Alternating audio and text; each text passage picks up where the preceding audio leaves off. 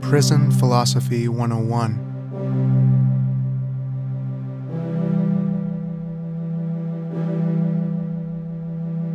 Prison Ethics 101, or How an Old Teacher Got Schooled, by Dr. Thomas Davison.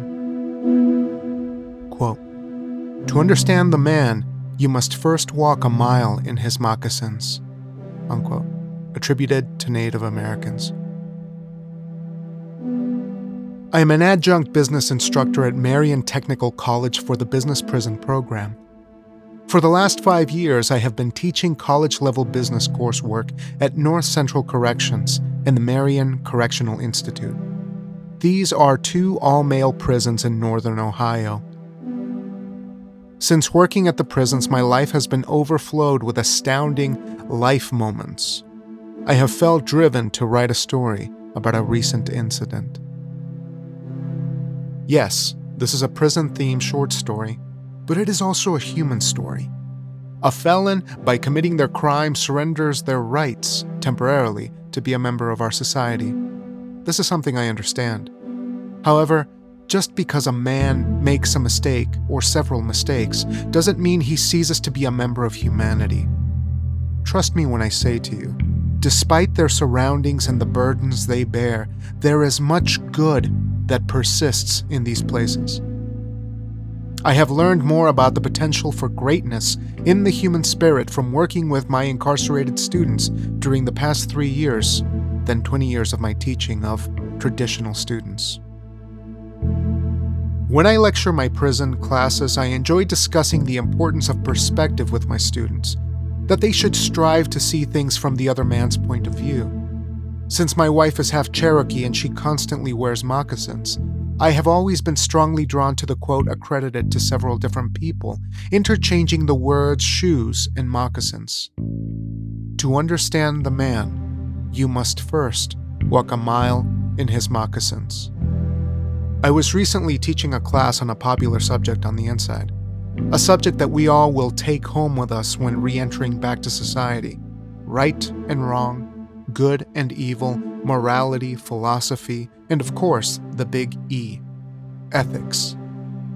I need to share this true story about an incident that occurred when I was teaching an ethics class in one of the prisons, Marion Correctional Institute. I couldn't ethically write about this incident without first obtaining permission from the student involved. I told him for the purposes of the story, I would use an anonymous name when referring to him. He insisted on selecting the name. With his typical sense of humor, he wanted to be called Prisoner Malcolm X. I always refer to my students by the prefix of Mr., followed by their surname. This means that he would be Mr. X in the story. My students refer to me as Dr. D.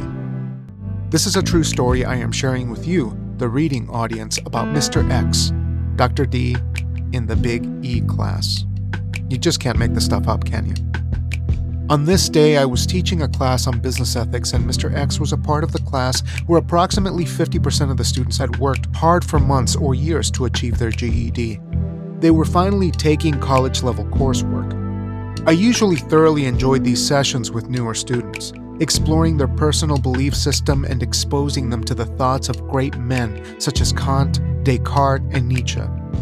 I would follow my usual steps of utilizing creative ethical dilemma questions. I would play the numbers games of philosophy. Would you kill one old business instructor, me, to save 1,000,000 lives? Would you trade one life for the life of someone who would later cure cancer and save millions of others? My readers, you have probably heard them all. However, they do the job of provoking good discussions, until it was Mr. X's turn to be grilled. No matter how ridiculously creative the scenarios I created became, he completely and utterly refused to take the imaginary life. He was unshakable in his responses. No, never take a life, no matter how impactful it became in my imaginary ethical scenarios. Becoming a little frustrated, I stated to Mr. X, "Hey, Mr. X, remember our class rule to always be truthful. Are you following the rule?" He quietly replied to me and the entire class, "Yes, sir, Dr. D, I am being truthful." No matter what awful scenario you come up with, you can never convince me that it is okay to take a human life. Nothing you can say will get me to change my mind." Now I was really becoming intrigued. I was remembering my first class with Mr. X. I want to be Malcolm X in the story you're writing, Dr. D, which had been Introduction to Marketing. I had been asking a series of pointed questions of the class to try and determine the extent of marketing experience that existed. Mr. X had stated flat out that he had zero experience with marketing and that marketing might as well be Greek for all he could make of it. Further questioning revealed that Mr. X had never held down a real 9-to-5 type of job in his life. The only work he had actually any experience with was selling product. So, for the next 15 to 20 minutes, I peppered him with questions such as, how did you determine your target market for your product? What was their demographic? Did you rely strictly on word of mouth, or did you use other marketing strategies? How did you differentiate your product from your competitions? How did you establish pricing? You have probably figured out how this went.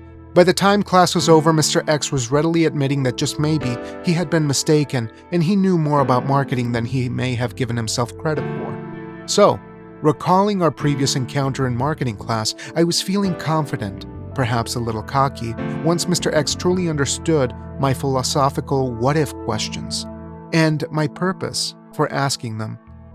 All would be well. I knew success was eluding me and was simply a couple of well-constructed ethical dilemma questions away. So here we go again, back into that morality breach. Okay, Mr. X, explain for my benefit and the benefit of your classmates why you can state so adamantly that you will never take a human life, I asked, somewhat smugly. Mr. X, never is a very strong word. Are you sure you meant to say never? Mr. Malcolm X slowly stood to face me and the rest of the class. He was tall, 6'4", lean-muscled, and he moved like a cat. I've never felt frightened of the overly big-muscled, weightlifting types you find throughout the prison system. However, I have found that prisoners like Mr. X are far more physically intimidating. He began to speak. I immediately realized that this was going to be a moment. Whenever I was part of a moment, I would feel the hairs on the back of my neck tingle and begin to stand up. I was listening on the edge of my chair and soaking up each and every word. I could feel this moment would burn into me like the others. Mr. X raised his head and looked the class straight in their eyes. He reminded me of a superbly confident young lion surveying his kingdom. Well, sir, the reason I can speak with absolute certainty that I will never ever agree to take a human life is I have taken a life before. In fact, that is why I am here in this place. I heard some mental and actual gasps in the room. Mr. X was entering the usually unspoken territory of what was my crime that put me here. He continued in a voice that trembled with pent-up emotion and yet somehow remained powerful. A close friend of mine from childhood worked for me moving product. Yes, I mean drugs. He paused for a moment to survey his captive audience. I had received word that some product was missing and that my childhood friend was stealing from me. When he next spoke, there was a touch of fire in his speech. Friend or not, he was taking from me, from my family, and I had to make an example of him. Now he pleaded with us via his tone and demeanor. I had to. If not, others who worked for me, or were my competitors, would believe I was soft. At this point, Mr. X looked downward at the top of his scuffed prison-worn shoes, and his voice softened again.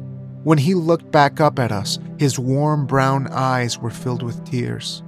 As he struggled to speak, at this point the class was so quiet that I understood that old saying. You could have heard a pin drop. He finally managed to speak in a quiet but firm voice.